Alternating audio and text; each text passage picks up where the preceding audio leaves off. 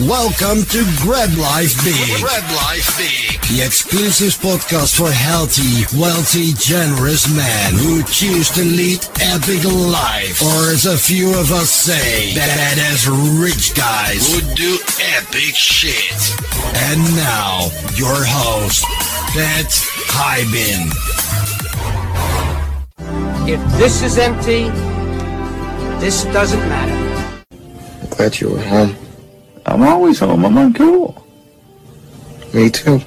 You're doing great. You know, the only true currency in this bankrupt world is what you share with someone else when you're uncool. This is my advice to you. And I know you think these guys are your friends. If you want to be a true friend to them, be honest and unmerciful. Can't knock the hustle.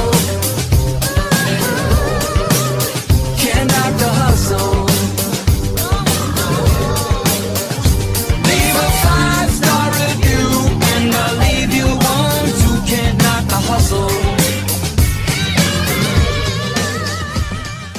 The wrong tribe confounds, the right tribe compounds. Get your free copy of the runaway bestseller Tribe of Millionaires, a $20 value at tribeofmillionaires.com free. Just pay the shipping. That's tribeofmillionaires.com. All right, Go Bros. Welcome to the Go Bro Room. I got Mr. John Wanberg with us today from Orlando, Florida. What's going on, brother? Hey, man, not much. Super excited to be here. I really appreciate you asking me to do it.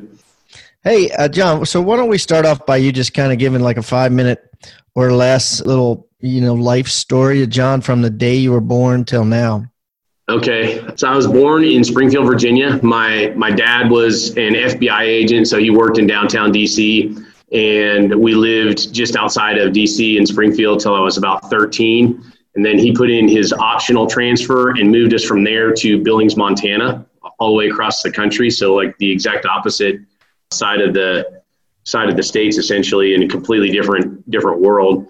And then I went to junior high school in Montana, grew up playing football, wrestling, and hunting and fishing a lot, doing a lot of outdoor stuff, fishing and snowboarding and all that. And I ended up meeting my wife in between our junior and senior years of high school. So we met through a church youth group type thing, and we dated for about 3 years. I ended up getting a scholarship for my grades in high school, but I ended up not taking it, and I decided to go to like a college instead, which made my parents really happy, as you can imagine. After high school, I decided not to take the scholarship I got, and I went to like a small Bible college for 2 years, came back to Montana, and got married right away. I was 20 years old. So my wife and we've been married now for 22 years, a little over 22 years, and been together for about 25 years. We dated for about 3 years. When I got back, I worked as a painter and volunteered at my church. And then I ended up taking a job at a church in Illinois where I worked as an associate pastor for 3 years. Decided I didn't like that world that much. So I wanted to get out of like ministry, and, felt like I could do better just working in business and making money that way, and then volunteering my time in some sort of, missions work or something like that, rather than working inside of that environment. So I moved away from Illinois, moved to Florida with my wife. We didn't have any kids or anything, so we just moved out here kind of on a whim. And then I got my real estate license here and started working in real estate shortly thereafter. So it was about 2009 when I started full-time in real estate, right when the market was crashing here. And I did that for 2 years before Eddie Workinger and I met, and we partnered together and started a team out of a RE/MAX office. We were at a boutique brokerage before, then started out of the RE/MAX office. And then we moved over to KW in around 2013. And then we started investing in real estate, really close to that, where we started flipping property for some investors we've been working with. And then and building our real estate team, kind of along side by side. And then since then, we started buying and holding real estate and started a property management company. I think that's about everything. Yeah, holy dirt. Now, do you have kids? Yeah, I got 3 kids, and they're 7, 10, and 12. So my youngest is Kira, and then my middle one is my son, Caden, and then Jocelyn's my oldest. She's 12. That's awesome. And how long have you lived in Florida? Since 2005. Oh, okay. Yeah. Yep. So you had all your kids in Florida. Yeah. Yep. That's kind of, we're kind of, I don't know, got some roots down here a little bit because of that, I think, You ain't kidding. So what's it like raising 3 kids next to Disney World? It's funny because I'm about 35 minutes from there, and I never go ever. But my wife takes the kids maybe once a year. She'll take one kid on their birthday or something like that. But yeah, I never go. I hate it. So it's like it's like the absolute opposite of anything I ever want to do. Stand in line all day in the sun. Oh my God! All right, I love it, but I don't know why I can't stand it. All right, let's go to your one sheet. So what percentager are you? So on the are you talking about the horizontal to net worth? Yeah, the horizontal income. So like if your family expenses are $10,000 a month and you net 10,000 horizontal income, you're what we call 100%er. Okay, then I would be very close to that. So I didn't like on the sheet that she sent me. It said horizontal to net worth. So I divided the horizontal by my net worth, and it was like 0.06%. Yeah, the horizontal to like, we'll talk about that too. Yeah, we'll talk about that too. But it's one of the first questions there. It's like it's basically what percentage are you? And what is like how much money do you make off your rental properties in anything that you're involved in that isn't vertical income? Vertical income meaning trading time for money. Right.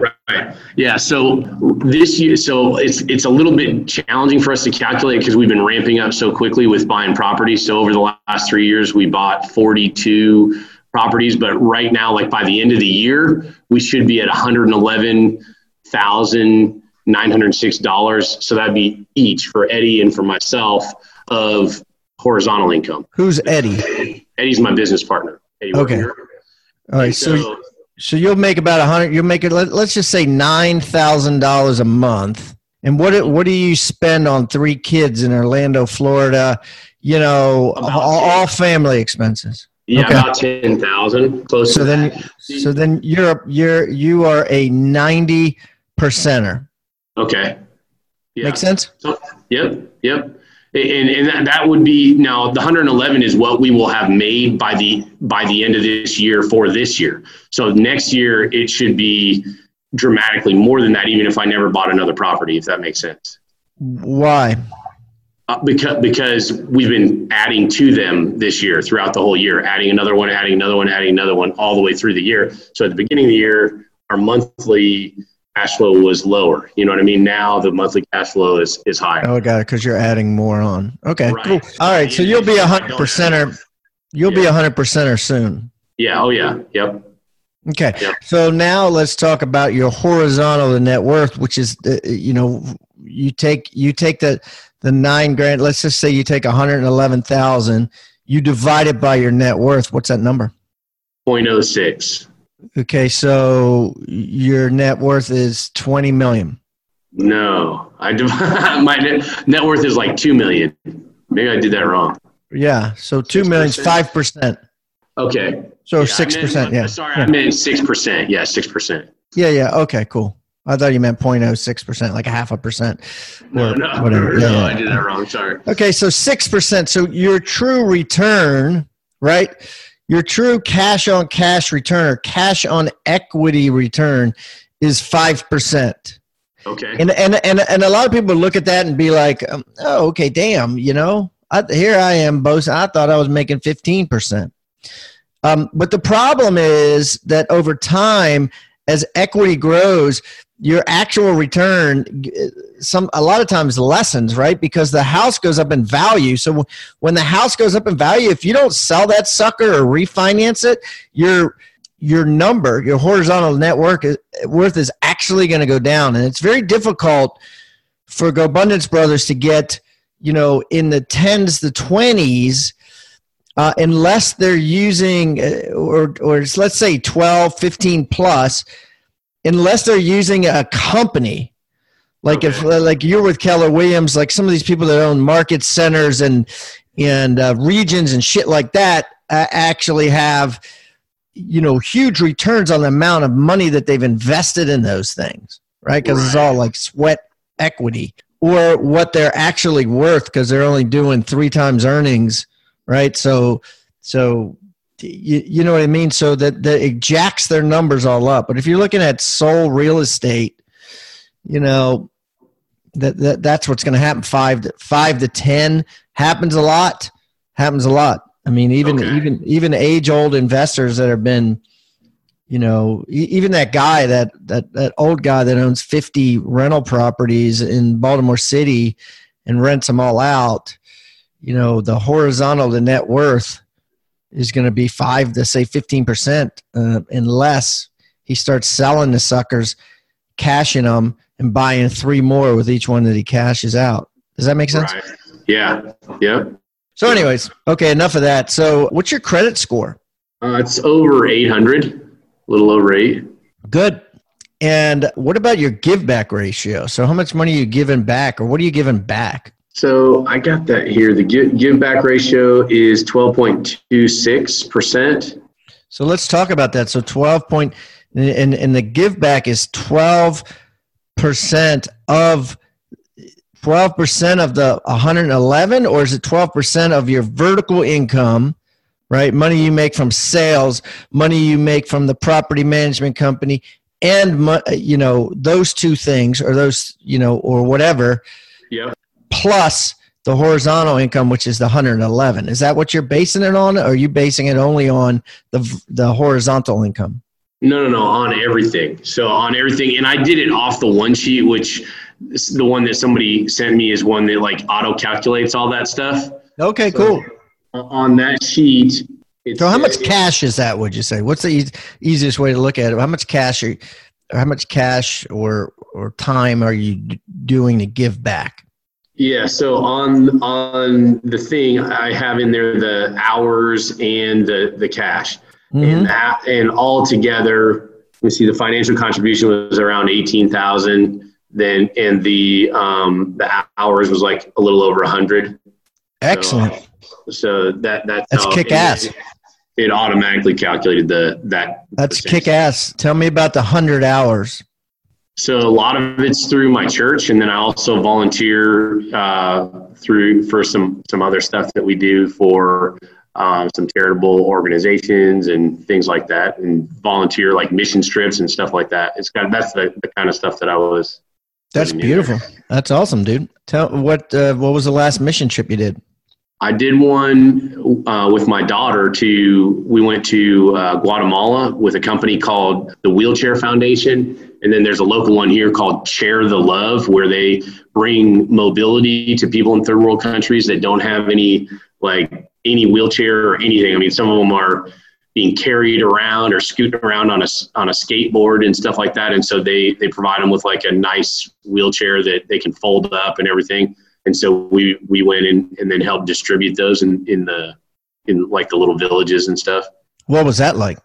It was awesome. It was great. I mean, I brought my 12-year-old. I wanted to expose her to like the real world, where, not like what she lives in with everybody's got an iPad and a cell phone, So it was really, that was kind of the main purpose of that trip for me, was to, help her to see what the world is really like, what 95% of people live like, How has she changed? It was good for her, man. I think it really just kind of grounded her a little bit, brought her down to, I mean, it was also good, it was good probably for that, but also it helped us in our relationship too. Like with my relationship with her has grown through that, just the time being able to spend like real intimate quality time with her. And so I don't know, there's a lot of benefits from it. I feel like. Did you feel safe? Yeah, I did. I felt fine. I mean, we were in Guatemala City, and then we went out into some villages, and we were working with like the Rotarians in that country, kind of helped us get the wheelchairs through customs, and then they had buses and stuff and took us around. So, yeah. That's awesome.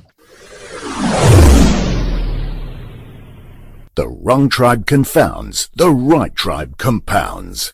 Get your free copy of the runaway bestseller Tribe of Millionaires, a $20 value at tribeofmillionaires.com free. Just pay the shipping. That's tribeofmillionaires.com. So let's talk about health. How much do you weigh? 240. What do you want to weigh? What's your ideal weight? Probably 200.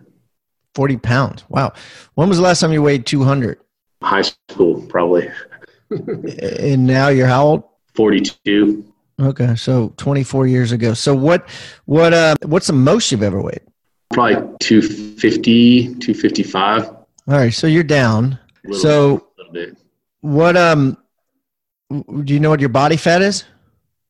My best guess is about 30%. Yeah. Okay.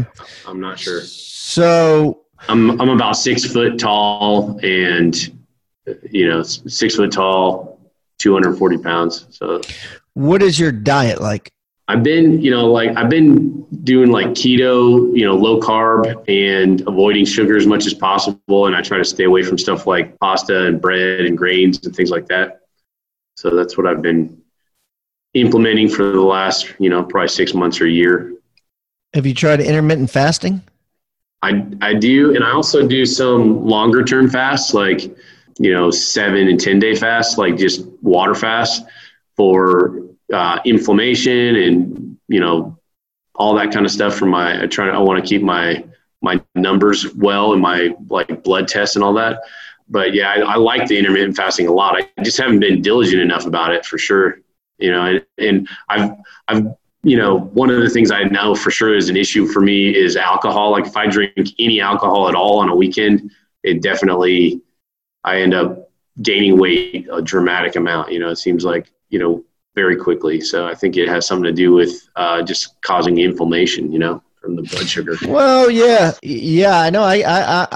I get bloated, like my stomach bloats out the next day. I think it's like a sign, almost like I don't know. I'm sure it's scientific in some sort. But also, when you're hungover, you crave carbs, and you kind of get in that attitude where you're like, screw it. I really want a cheeseburger. You know what I mean? Yeah. Like with fries. Right. Yeah. And like on a Wednesday for lunch, you would never do that. Right. So like, it's like, but it is what it is, everything in moderation, including moderation. Yeah. What about exercise? So exercise, I'm doing like 20 minutes on the stair stepper in the morning.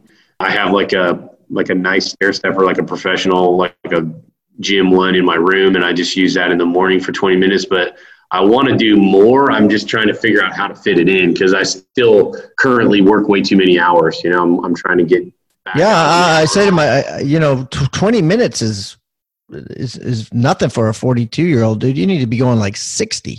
Okay. Don't you think? On the stair stepper? Yeah, 60 minutes. Okay. You think 20 minutes is enough? I don't know. How much is enough? I'm not really, I haven't been doing it that long, so. You want to be sweaty. You want to be like, damn. You want to be sore, right? You want to be like, damn, I'm sore.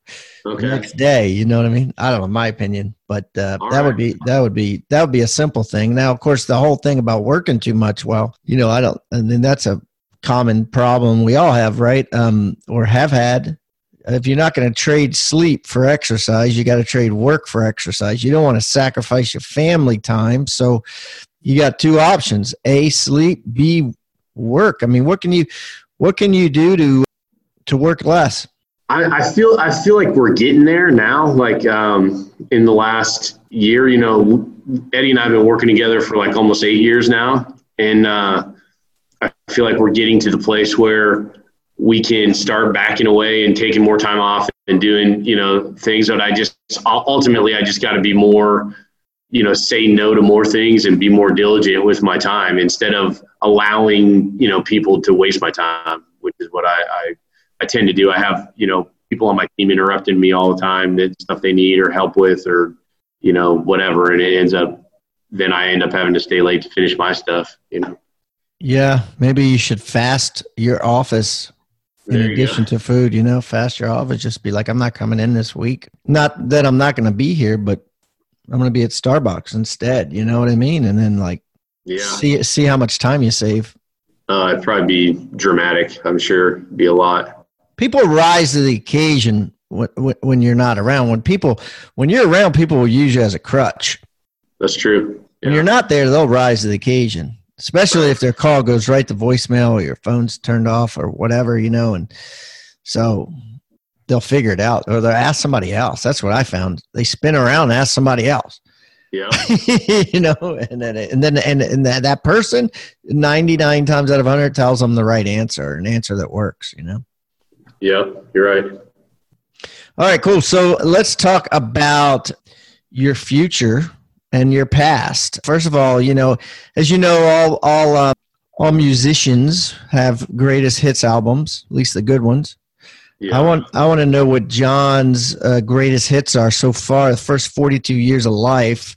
Obviously, you know, your three kids, but they don't count, right? You got to come up with 5 in addition to that, like poignant moments in your life. Where literally, like, if you look back, if let's say you were dying right now and you had that movie moment where you're in a movie and you have 5 visions flash over your eyes of the 5 best moments of your life, what are they? I would say that the first one, which I know you probably would be getting married and picking the wife that I picked, because I was only 20 years old and I am like, my whole life is, you know, I mean, a lot, I guess I wouldn't say totally, but a lot of the success that I've experienced is due to that relationship and her causing me to become a better person and grow.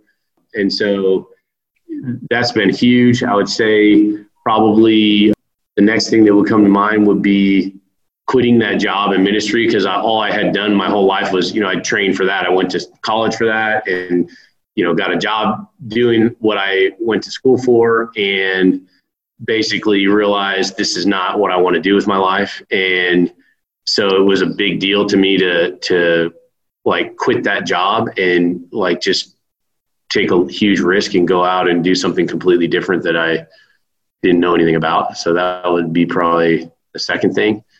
I would say switching. So we made a pivot in our investment company and stopped flipping property and started buying rental properties. And that, you know, caused my net worth in the last like 3 years to go from like 100,000 to 2 million, or almost 2 million.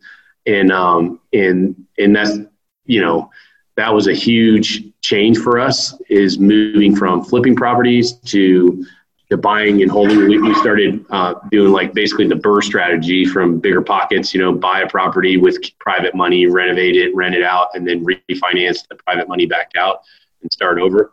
And that has made a massive difference. And that's also like changed my mindset about everything from investing to just like the fear of the future that I have is like completely diminished or almost gone completely because of the foundation getting better. You know what I mean? It's less about sprinting on the treadmill and more about, you know, strategically buying assets that are going to pay for my lifestyle. And so that was a big deal. And then one big point that came up when I was thinking about this was a big risk we took. So back when the market was terrible, I was driving around with buyers in my car and I saw a sign on the side of the road that was like, you know, bankruptcy auction, you know, 215 acres. And I just pulled over and like told my buyer to move out of the way so I could put down the window and take a picture of the sign.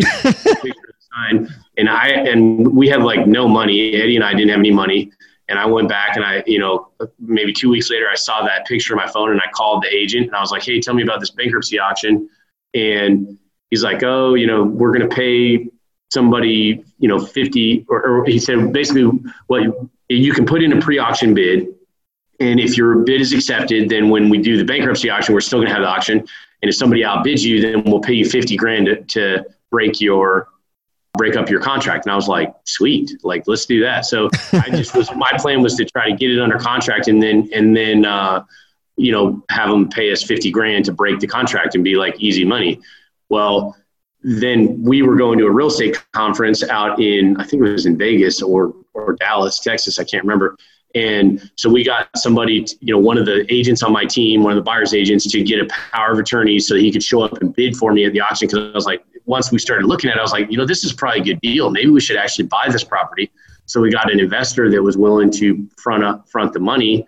And we actually did get it under contract for like $900,000. And we got this investor that was willing to pay, and he was willing to go up to like $1.15 million to buy it. And so I told the guy, don't bid above 1.15, but you know, if we can get it for that, I think we got a good deal.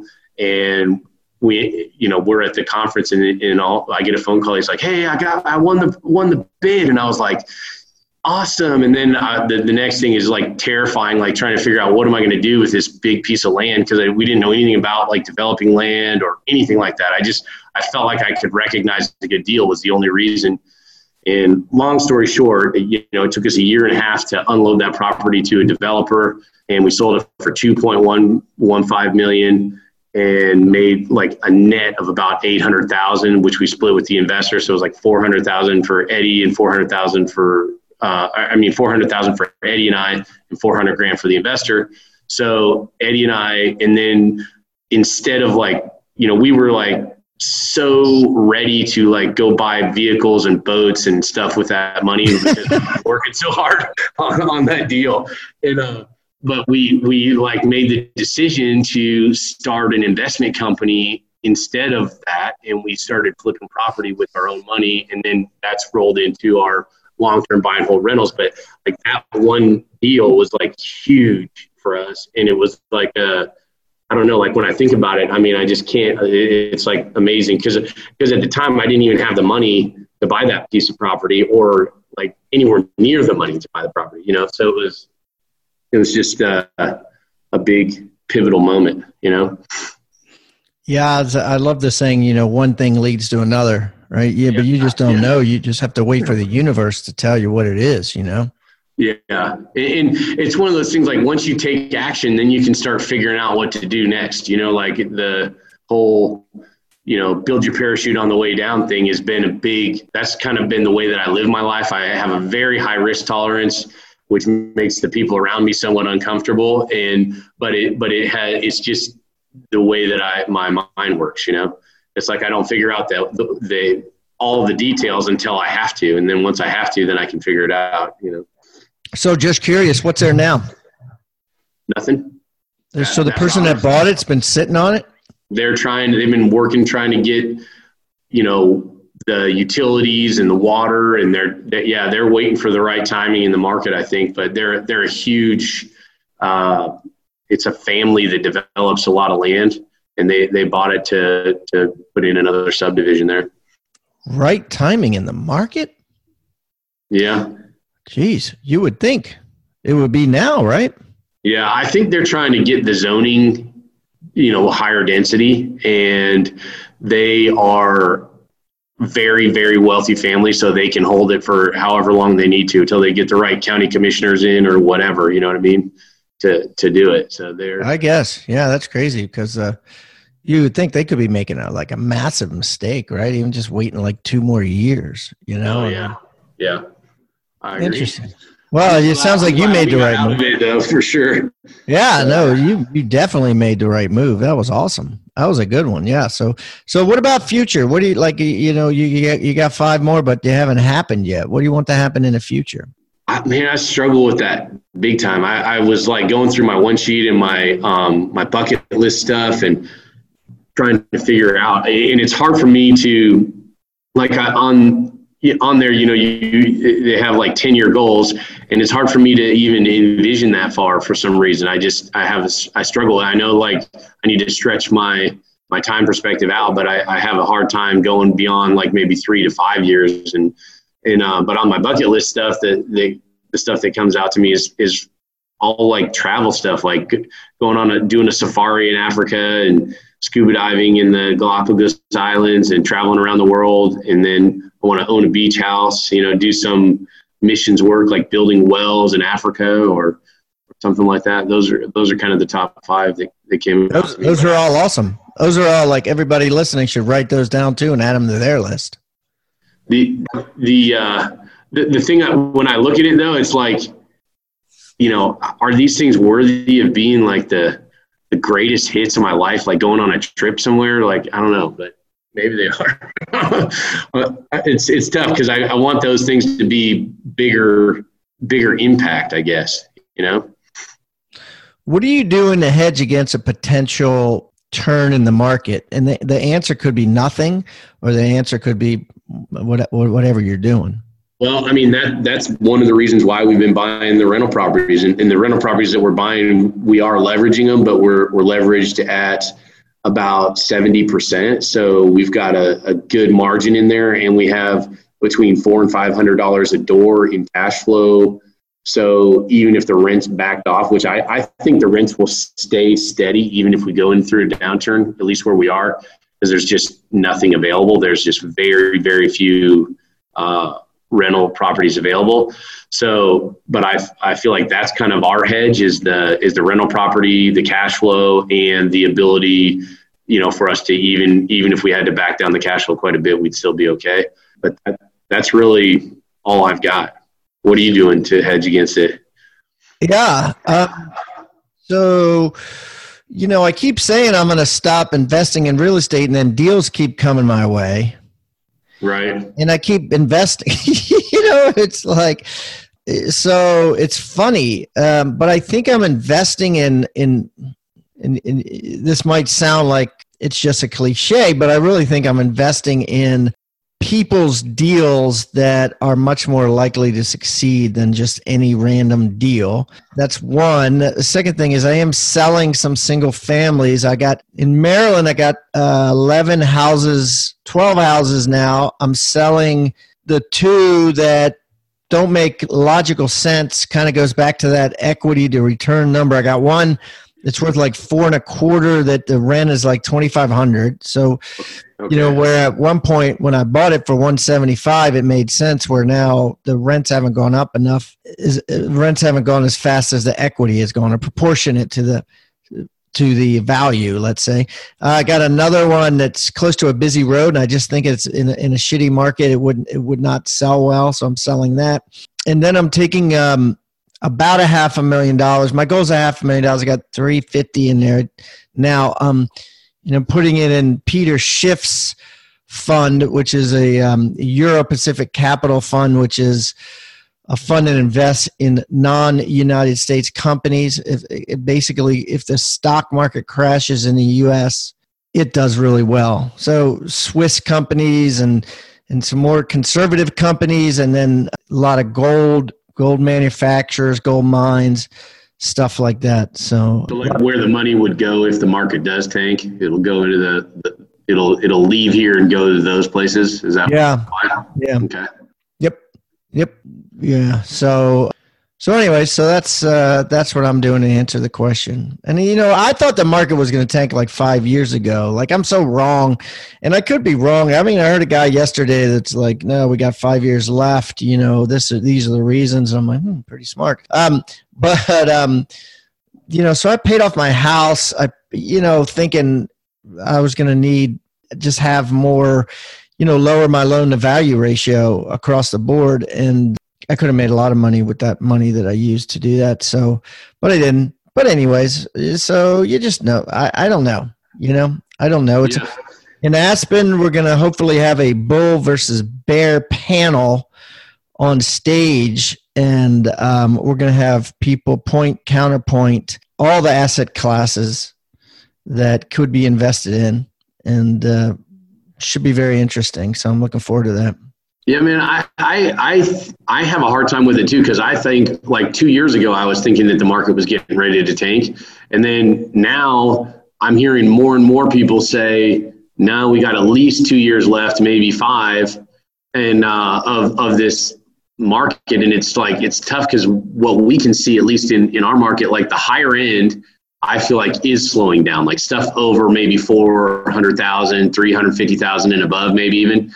And then the lower end is still ridiculously strong, like anything under 250,000.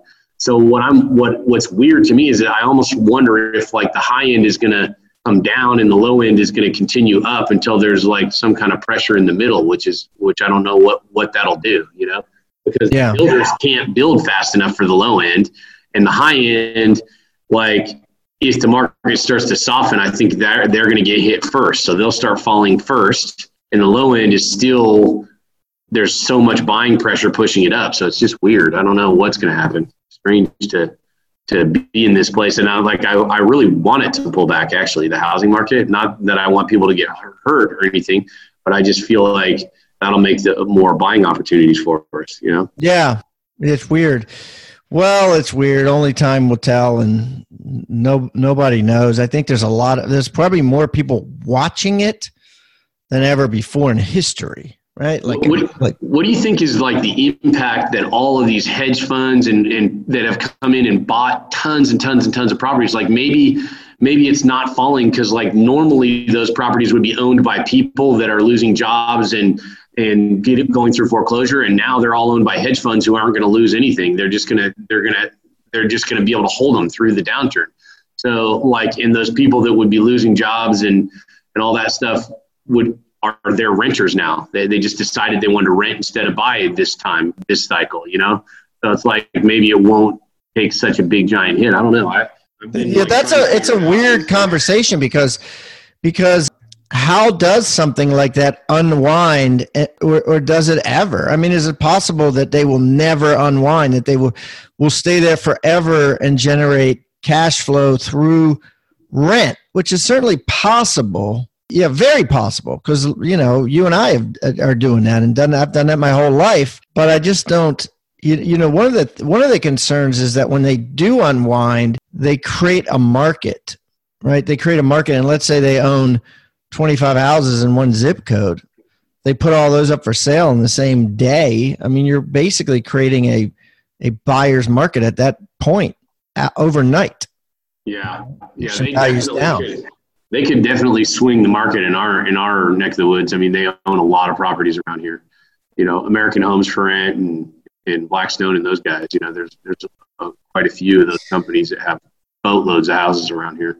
And it takes a while, I think, and I'm speaking from years of experience. It takes a while for the jury to come out on your profit per house. I mean, it really does. On expenses, it doesn't take as long probably with a brand new house. Like if you build a development, like Jim Shields, who's a GoBro, you know, he builds all new construction for rent, build to rent. He's the Jacksonville guy, right? Yeah. Family board meeting. Yeah, we just met with him at Jake and Gino's event. Okay, yeah. So that's a little more predictable because it's, you know, you got warranties on the stuff and you can pretty much guarantee that the roof isn't going to leak, that sort of thing. But when it comes to buying used properties, you just don't know. You can make killer cash flow one year and lose your ass the next year just based on a septic system that leaks and explodes in the front yard and a HVAC system that goes out. You know what I mean? It just ruins it. And I think it really, you really have to do like a 5-year average. Oh yeah. Right? 100% agree with that. We've just replaced, I don't know how many septics, between 4 and 6 for sure in like the last 3 months. It's like terrible. And that ruins your quarter, right? So you can't look, if someone looked at your last quarter and they'd be like, yeah, I'm not getting into this game. Right. Yeah. So anyway, I don't know if they've been in it long enough to really know whether it's a smart thing to do or not. I think, you know, obviously over time, real estate always goes up, and obviously over time, rents always on the long term over time go up. Short term, They certainly could go down. Things could change. Markets could change. So I don't know. You know, I guess that's where it helps to kind of do a little bit of this, a little bit of that, and a little bit here and a little bit there, you know? Yeah, for sure. I got stuff in about, you know, I'm in like 9 states now. So like, you know, I mean, you know, spread it out. I got commercial, residential, cash. Do you do any apartments or anything like that? Or Yeah, I've got 4 or 5 complexes now with partners. Okay. But yeah, I had 9. We sold a bunch because they were selling, because people were paying astronomical prices. So we've been selling, but we'd like to buy, but the numbers just don't work like they used to. Yeah, it's crazy how high they are right now, man. It's just, I feel like there's an opportunity to build to rent like Jim Shields is doing, but I need a partner down here that can do that so that we can buy the lots or buy the land and then do the build to rent. I think, pricing is almost to where like the builder cost, where it would be cheaper if I owned the building company or whatever and could do the build to rent thing than it is to even buy resales, You should talk to Jim about it. If he can't do it, he might know somebody, I wonder, yeah. Yeah, just say, hey, I want to do that here. What do you think? How far are you from him? I'm about 2.5 hours. Not that far. Yeah. But far enough that it wouldn't be probably far enough that it's probably too far. Yeah. No, but maybe not. Who knows? Cool, man. Well, listen, John, this has been a blast. I appreciate you coming on here and going over all this stuff with the Go Bros. Hopefully you guys can learn some stuff from John. And guys, I'm going to put all of his contact information, social media links, that sort of thing in the show notes for the podcast. And feel free to reach out to him and say, hey, great to meet you via the podcast. And John, I'll see you at the next Go Abundance event. Yeah, man. Looking forward to it. Thanks, Pat. Have a good one. All right. In life, to be honest, I failed as much as I've succeeded. But I love my wife. I love my life. And I wish you my kind of success.